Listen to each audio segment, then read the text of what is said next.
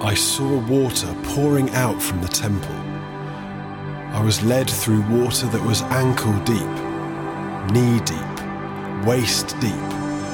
Then a river over my head, water to swim in. Wherever the river flows, life will flourish. Great schools of fish, because the river is turning the salt sea into fresh water. The sea will teem with fish of all kinds.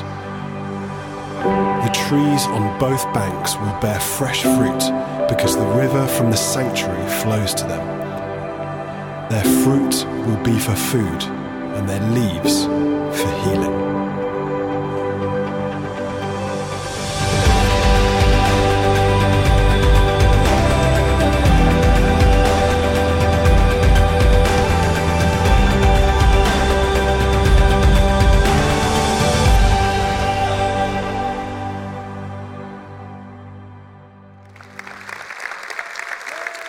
Praise God.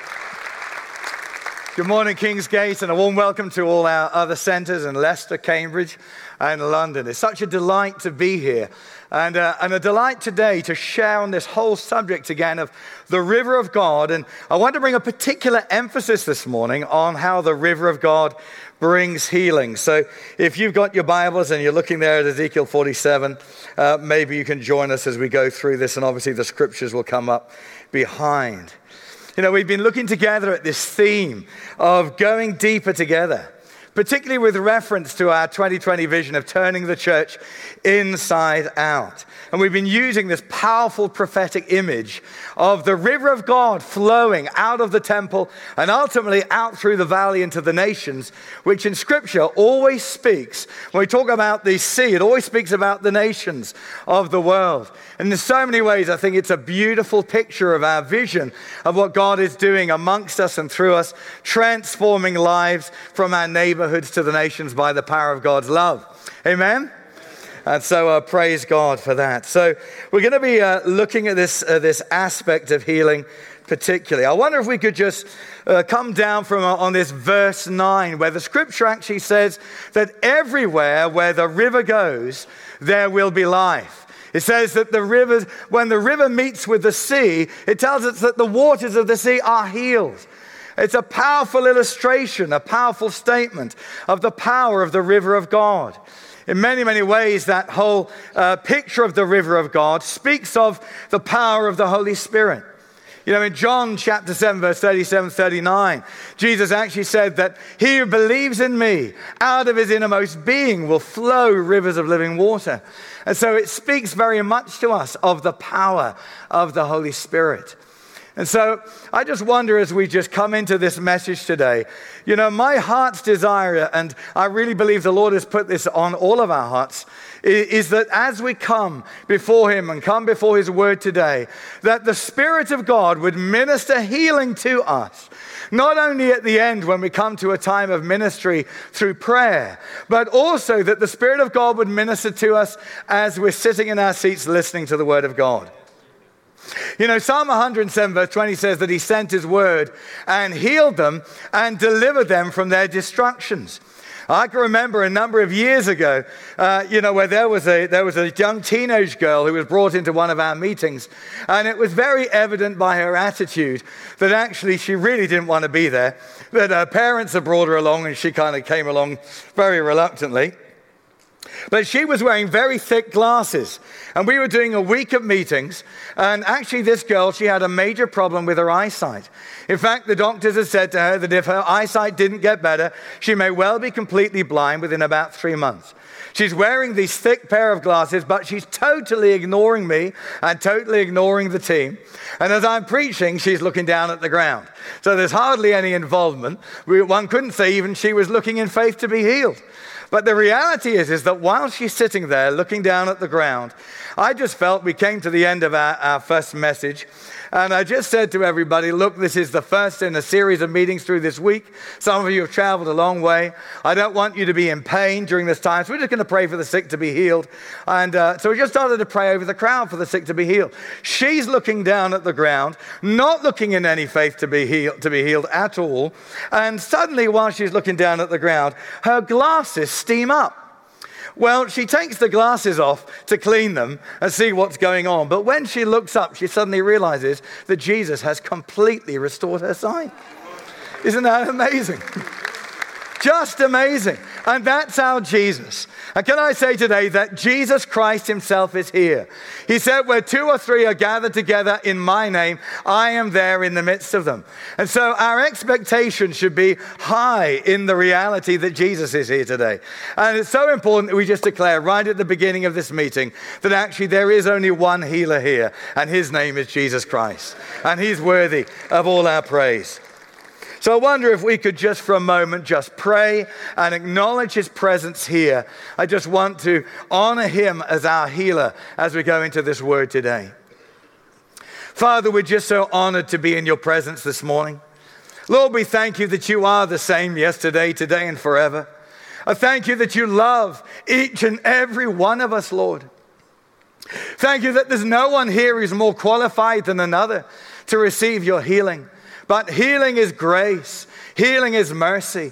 And we thank you, Lord, that your word tells us that your mercies are new every morning. And they're here today. Lord, I pray in the name of Jesus that you would stretch out your hand with power to touch each and every one of us who needs a miracle this morning. And Father, we do pray as we do so often, don't let one person leave this place without the joy of forgiveness and the certainty of eternal life. In Jesus' name, amen. Amen. Okay, let's just look together at this subject of the river of God and how the Lord moves in our lives with power to bring life and healing. Well, number one, I want to look at the fact that the river of God flows out of us. You know, today I want to just touch on these 2 areas. One, that the fact that actually God's river, the power of the Holy Spirit, brings healing to us when we need it. But not only to us when we need it, but the power of the Holy Spirit will also flow out through us for those of us who know Jesus as our Lord and Savior and have been filled with the Holy Spirit. Jesus said this, we're going to quote it again, John 7:37 to 39. Jesus lifted up his voice on that last great day of the feast, and he said, if anyone is thirsty, let him come to me and drink. And he who believes in me, as the scripture has said, out of his innermost being, literally translated out of the womb of his spirit, will flow rivers of living water. Now, John is very specific, and he says, this he spoke of the Spirit who had not yet been given because Jesus was not yet glorified. So he's really speaking about the power of the Holy Spirit that was poured out on the day of Pentecost. And we see that actually this power of the Spirit will flow out of our innermost being. Now, the incredible encouragement of Scripture with this is that in Ezekiel 47, 8 to 9, it tells us that wherever that river goes, it brings life and it brings healing. So if there's a river flowing out of you and me, we can take encouragement today that part of the manifestation of that river is healing. Amen? So myself and the team have just come back from New York in the States. And you know, it's just wonderful there that over 4 or 5 days, about 700 people gave their lives to Christ. And there were just hundreds of testimonies of healing that took place, amongst which were 3 testimonies, confirmed testimonies of healing of cancer and 1 of HIV/AIDS. Now, it's the second time that we've had medically confirmed testimonies of healing of AIDS. You know, thank God for that. Isn't the Lord gracious and merciful? You know, sometimes people have HIV/AIDS because of a bad needle or a blood transfusion. Sometimes people have got AIDS because of an immoral lifestyle in one way or another. But let's just focus on this today, that whatever the reason, we serve a God of incredible mercy and grace, who pours out his Spirit, the Bible says, on all flesh. You know, when we look at Ezekiel 47, wherever the river goes, it brings life. It said wherever it goes, it brings life. Whether the person is perfect, and that wouldn't include anybody, would it? So the reality is that for all of us, we need that river of God, that touch of the Spirit of God. And he is here today to bring that life and to bring that healing. When we get to 1 Corinthians chapter 6 and verse 19, the Apostle Paul says that actually we are temples of Christ. We are the temple of God. And the river of God is therefore flowing out of us. Remember that many years ago, William Booth, the founder of the Salvation Army, he actually said this. He said, "I'm not waiting for a move of God. I am a move of God." That's a great statement. Because in reality, wherever we go, Jesus goes. Christ is in us. We're in him and he's in us. Paul the Apostle said, "My life is hidden with Christ in God." It's one of the defining things of Christianity. The scripture says Christ is in us, our certain hope of glory. No other religion would claim such a thing, that the God that they worship lived inside of them. But we can say that our God is not just in heaven and not just everywhere else around us. Our God is inside of us by the power of the Holy Spirit. And so wherever we go, Jesus goes. It's absolutely wonderful good news. He moves in us. He moves through us by the power of God. Number two, we want to look at the fact that the river of God brings healing. Well, in describing Jesus' ministry, the Apostle Peter said this in Acts 10:38, "How God anointed Jesus of Nazareth with the Holy Spirit and with power, who went about doing good and healing all who were oppressed by the devil, for God was with him." It's a wonderful thought to contemplate again, that today is the church of Jesus Christ. He is the head and we are the body. And because he is the head and we are the body, that same anointing that was on Jesus Christ 2,000 years ago is upon us as his church. And that means today that in the same way as Jesus went everywhere doing good and healing all who are oppressed by the devil, we can go everywhere doing good and bringing healing to all, but by the same power of the Holy Spirit. I think it's so helpful to remember that healing is not our idea. Healing was God's idea. He is the healer. We're not the healer, but he's inside of us. We're in him and he's in us. And so we should have confidence. It's not as if we're trying to twist the arm of God into the idea of healing. We would have had no idea that Jesus heals people unless the word of God would have said so in the beginning. Amen? And so we can have confidence because it's clearly the will of God in Scripture. Matthew in his gospel records that Jesus went about all Galilee, teaching in their synagogues, preaching the good news of the kingdom of God, and healing all kinds of sickness and all kinds of disease amongst the people. You know, clearly, even a very casual reading of the Gospels tells us that Jesus heals the sick. Amen? We can't ignore it. It's just there. Everywhere that he is, everywhere that he goes, there's healing. And he's here today. And so we can expect him to heal the sick amongst us today. I believe with all my heart that Jesus is here. I know this, that he walks amongst us. He walks, he looks for our faith, he looks for our expectation. He's looking for us to turn our hearts towards him with an expectation for him to heal the sick. The Bible says he is the same yesterday, today, and forever. In fact, in almost every record of Jesus sending out his disciples, and even to the point where it's the Great Commission, in every account of Jesus sending believers out, there is a commission to heal the sick. And so we see that this is just normal New Testament Christianity. You know, in Matthew chapter 10, Jesus sent out his disciples and said to them, and it's all in Greek, it's all in the command form. He says, preach saying the kingdom of heaven is here and heal the sick. Interesting, he didn't say pray for them, isn't it? It's a total difference of expectation. You don't tell someone to do something that they can't do. That wouldn't be good management, would it? Heal the sick, cast out demons, cleanse lepers, and raise the dead. Freely you have received, freely give. I love that expression, freely. Freely give. It's freely available. And so, but then when we get to Matthew 28, it would be very easy to think, well, that was a command to the apostles. That's not relevant to us. Only the apostles or the evangelists or those with particular giftings can do that. But when we get to Matthew 28, verse 18 and 19, Jesus is giving the Great Commission. He says, all authority in heaven and earth belongs to me. Therefore, go and make disciples of all the nations, teaching them to observe everything I have commanded you. And the commands of Jesus are not just devotional, and they're not just moral, but the commands of Jesus are also missional. And part of those commands are heal the sick.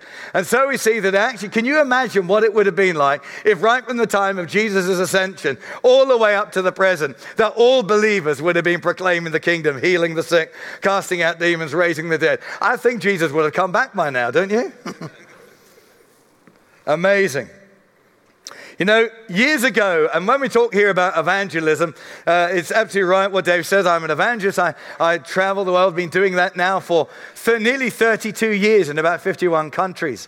And you know, we've learned through these that this is an absolute reality, that the greater majority of people who get healed by the power of God give their life to Jesus, just like that. There was a guy many years ago, I think he was German, he might have been Austrian, just to give the benefit of the doubt, I can't quite remember, but a guy called Engel, Professor Engel, and certainly with a name like that, you've got to be Germanic. But Professor Engel was very interested to know how many people, how many Christians had, you know, what was the amount of times that they had exposure to the gospel before they gave their lives to Christ. And you know, he surveyed many people, and he discovered that on average, the average person who gave their life to Christ had between 6 to 11 exposures to the gospel. But he found another thing that was very interesting, that any time somebody gave their life to the Christ, when they had received a miracle, if they were healed or they had a prophetic encounter of some sort, they had a dream, a vision, somebody prayed for them, they felt the power and presence of God, whenever there was a supernatural encounter with the power of the Holy Spirit, they would jump from the point of zero, no experience of God, to the place of salvation, bang, in a moment. And so it tells us that healing is not just an expression of God's compassion, which it is, but also that it's a wonderful tool of God in bringing those who don't know Jesus to a living faith in him. And so it's just absolutely a normal expression of the gospel. In fact, in John 14:12, Jesus said, "He or she who believes in me." How many of us believe in Jesus today? Hands up, here we are. So this is us, okay? "He or she who believes in me, the same works that I do, he or she will do also. And even greater works than these shall they do, because I go to the Father." Well, there's a lot of theological debate about what the greater works are, but I wouldn't worry about that too much. You know, quite frankly, just actually healing the sick and setting people free and raising the dead. And can you imagine walking on water, feeding 5,000 with a bag of fish and chips? I mean, it would keep you busy for a long time. So, you know, but it's just fantastic. He or she who believes in me, we can expect it. We can expect it. A number of years ago, I was invited by the Vineyard Churches of Ontario in Canada to go and to minister amongst their churches and help equip them, stir them up again in the roots that they were trained in. At that time, they were kind of feeling a prophetic emphasis about bringing boots to their roots, is the way they put it. And what they meant was, in many ways, that, you know, John Wimber and the Vineyard really had just exploded with growth in its early days in power, evangelism, and miracles. And so I was out there doing this. And I can remember one particular church, they took me out to do some evangelistic ministry. They hired a local community center, and they put on what they called a healing extravaganza. Well, you know, over in England, we're a bit more reserved. We'd invite people to a healing meeting, but the Canadians, they all do everything big, you know, a healing extravaganza. So anyway, so they invited people to come for a free burger and a Coke. And then basically after that, they would come to the community center, and they said to me, "You're to heal the sick in Jesus' name." Well, about 40 unsaved people turned up, and they all came in and gathered into this community center and sat around. Typical Vineyard style. They didn't do any worship. They didn't let me preach. The pastor just said to me, "John, you're not allowed to preach. There's no worship, no hype." This is all their terminology. He says, "You just get up there and do the business. Just heal the sick." I said, "Right, okay." So I thought, right, where do we start, Lord? You know.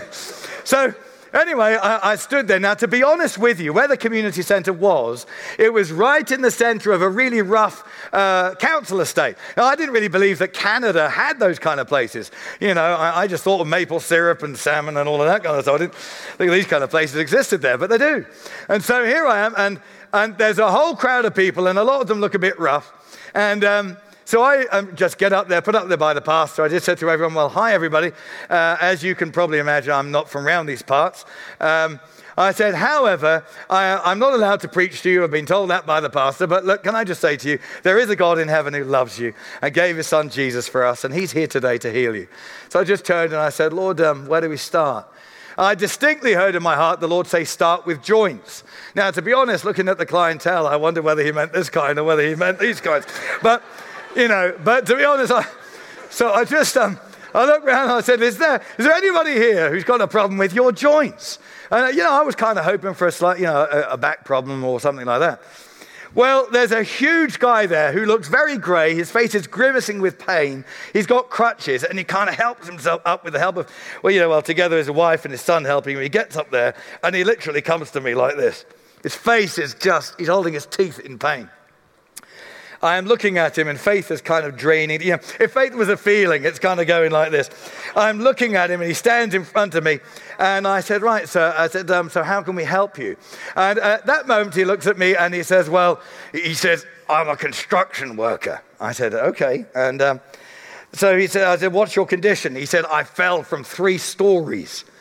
And I landed on a metal spike that went through my hips, and it shattered my hips, and I broke these bones here, and I said I had broken bones in my spine. He said, I'm full of metal. I live with pain continually.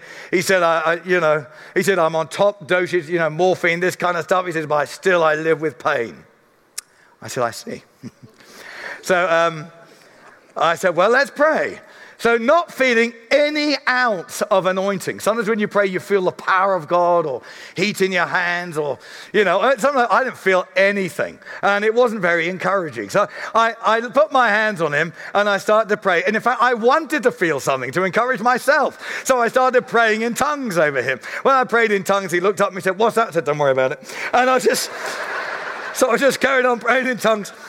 Like this, and then I suddenly heard the Holy Spirit. Do you know, thank God, when we don't feel ready, he's always ready. He's always ready. And so suddenly I hear the Holy Spirit say to me, don't make a meal of it. I kind of thought, well, I'm a guy from Surrey. I just got to talk like that. I just don't make a meal of it. But he said, don't make a meal of it. Tell him to bend down and touch his toes. Well, I'm not feeling anything, so I didn't really feel great encouragement. So I prayed in tongues again. I ignored it. And then he looks at me again and says, what are you saying? I said, don't worry about it. But carry on. And then after a bit, it comes louder inside. And the Lord said, I told you to stop it. Tell him to bend down and touch his toes. So I took my hands off him, still not feeling any presence or power. I said, right, that's it, sir. I said, can you bend down and touch your toes? I'll never forget it, I think, as long as I live. He looked up at me and said, that's it? I said, yes, that's it. And he said, what's wrong with you? He said, don't you understand? I can't do that. That's why I'm here. I said, yes, I do understand that. So I said, but we have prayed in Jesus' name. Can you now bend down and touch your toes? He said, is there something wrong with you? I said, sir, for goodness sake, would you just bend down and touch your toes, please? So at that moment, he just looks at me with a frown, and then eventually he goes a bit like this. He only gets that far, and he suddenly looks up at his wife over there and his 9-year-old boy, and he says, hey, mummy. That's the way he talked to his wife. He says, hey, mummy, I haven't been able to do this for 20 years. I said, well, don't stop now. Carry on, And he goes out, he touches his toes. He comes up again and says, I can't believe that. I said, what? He said, I've not been able to. I said, come on, do it again. So he does it again. Then he says, I want to walk. I said, come on, give me your hand. So I just wanted to balance him a bit. He's a tough construction worker. He looked at me with a bit of an odd look, but I took him by the hand and we start walking. We're 3 steps in. And very often in Scripture, it's the physical action releases the supernatural power.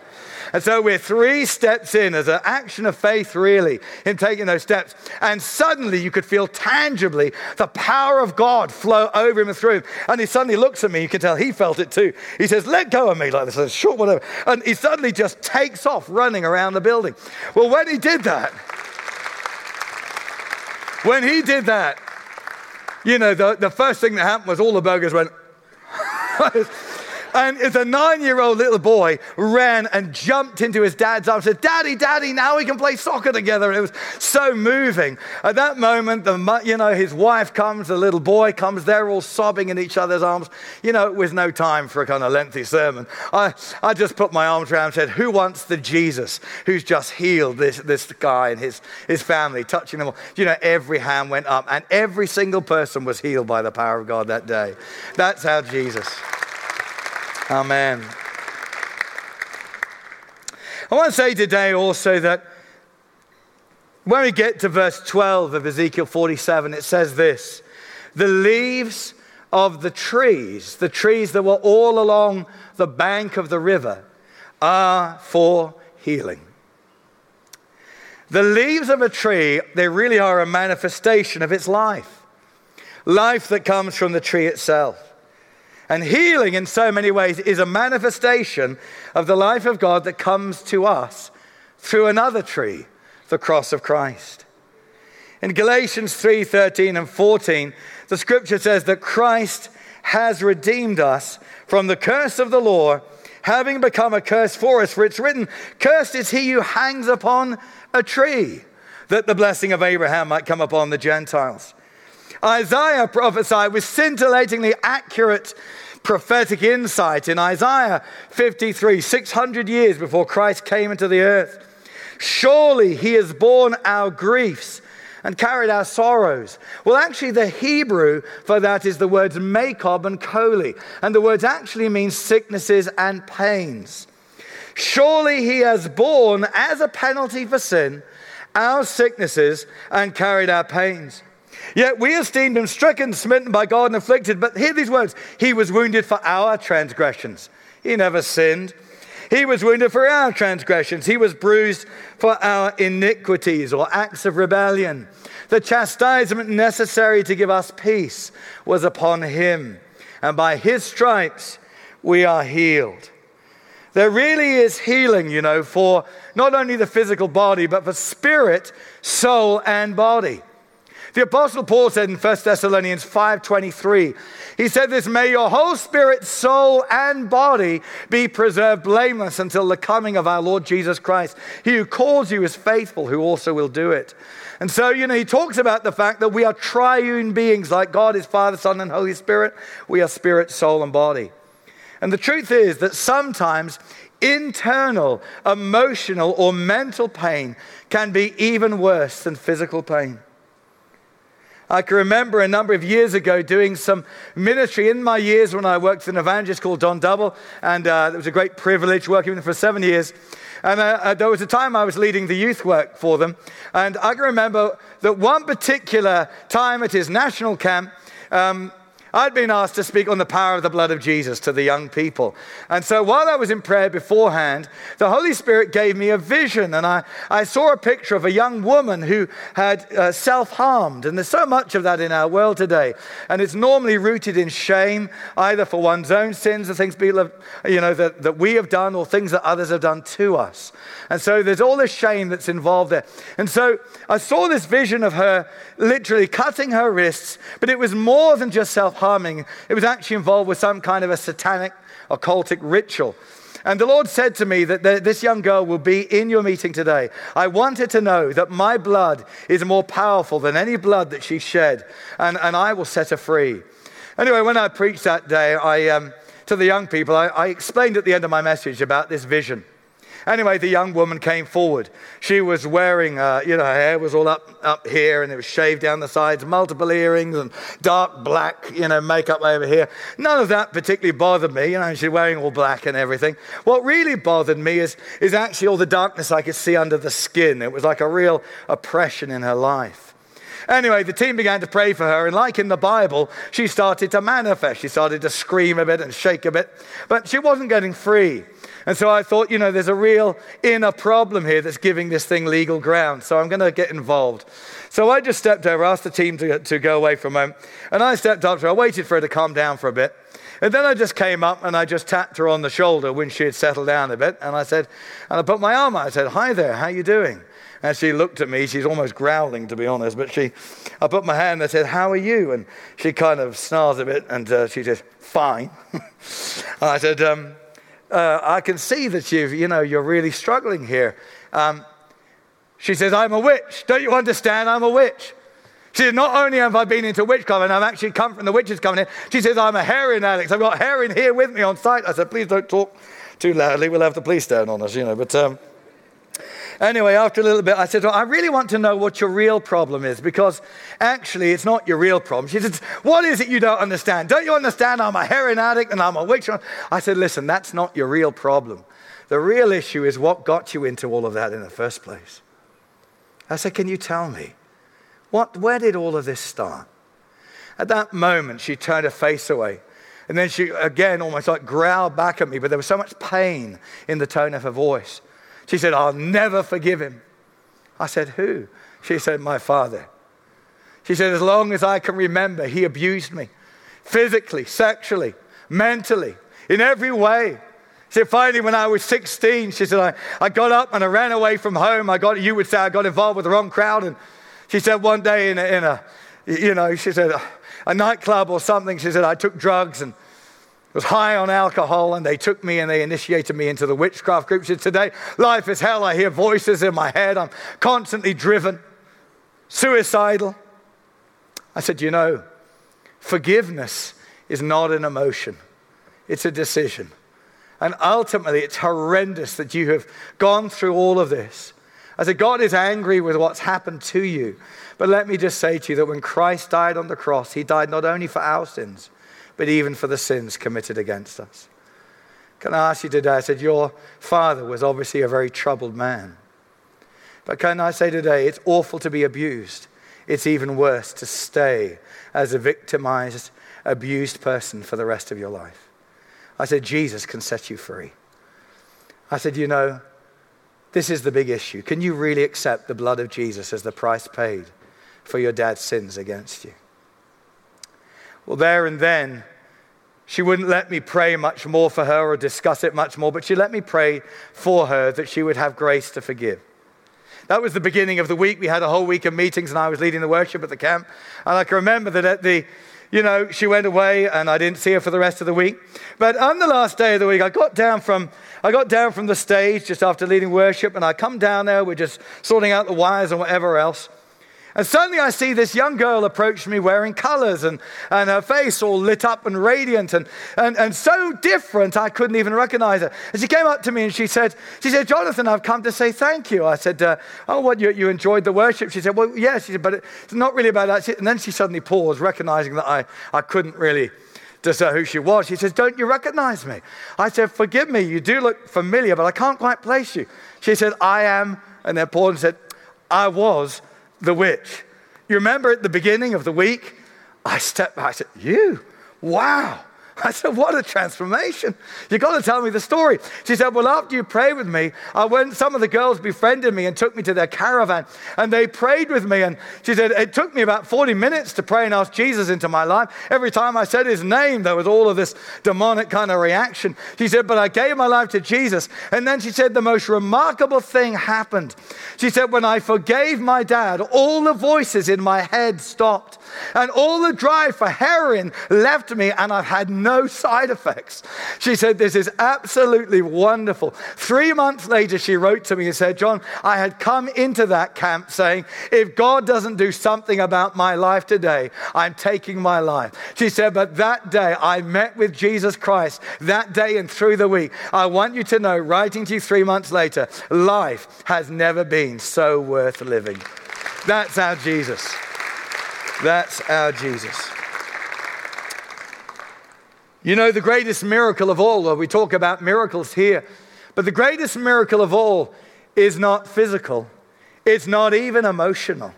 It's spiritual. The scripture says in Romans 10:9 and 10 that if you believe in your heart that God raised Jesus from the dead and confess with your mouth that Jesus Christ is Lord, you'll be saved.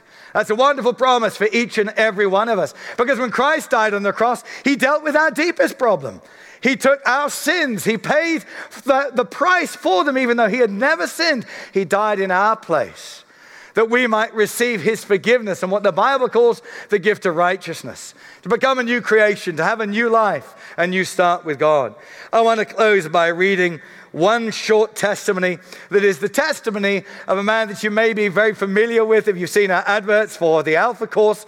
His name is Shane Taylor. I'm going to wrap up just hearing his testimony today. Shane Taylor was considered one of the most dangerous men in the UK prison system. Originally jailed for attempted murder, he had his sentence extended by 4 years when he attacked a prison officer with a broken glass, setting off a riot. He was put in a segregation unit inside a maximum security prison.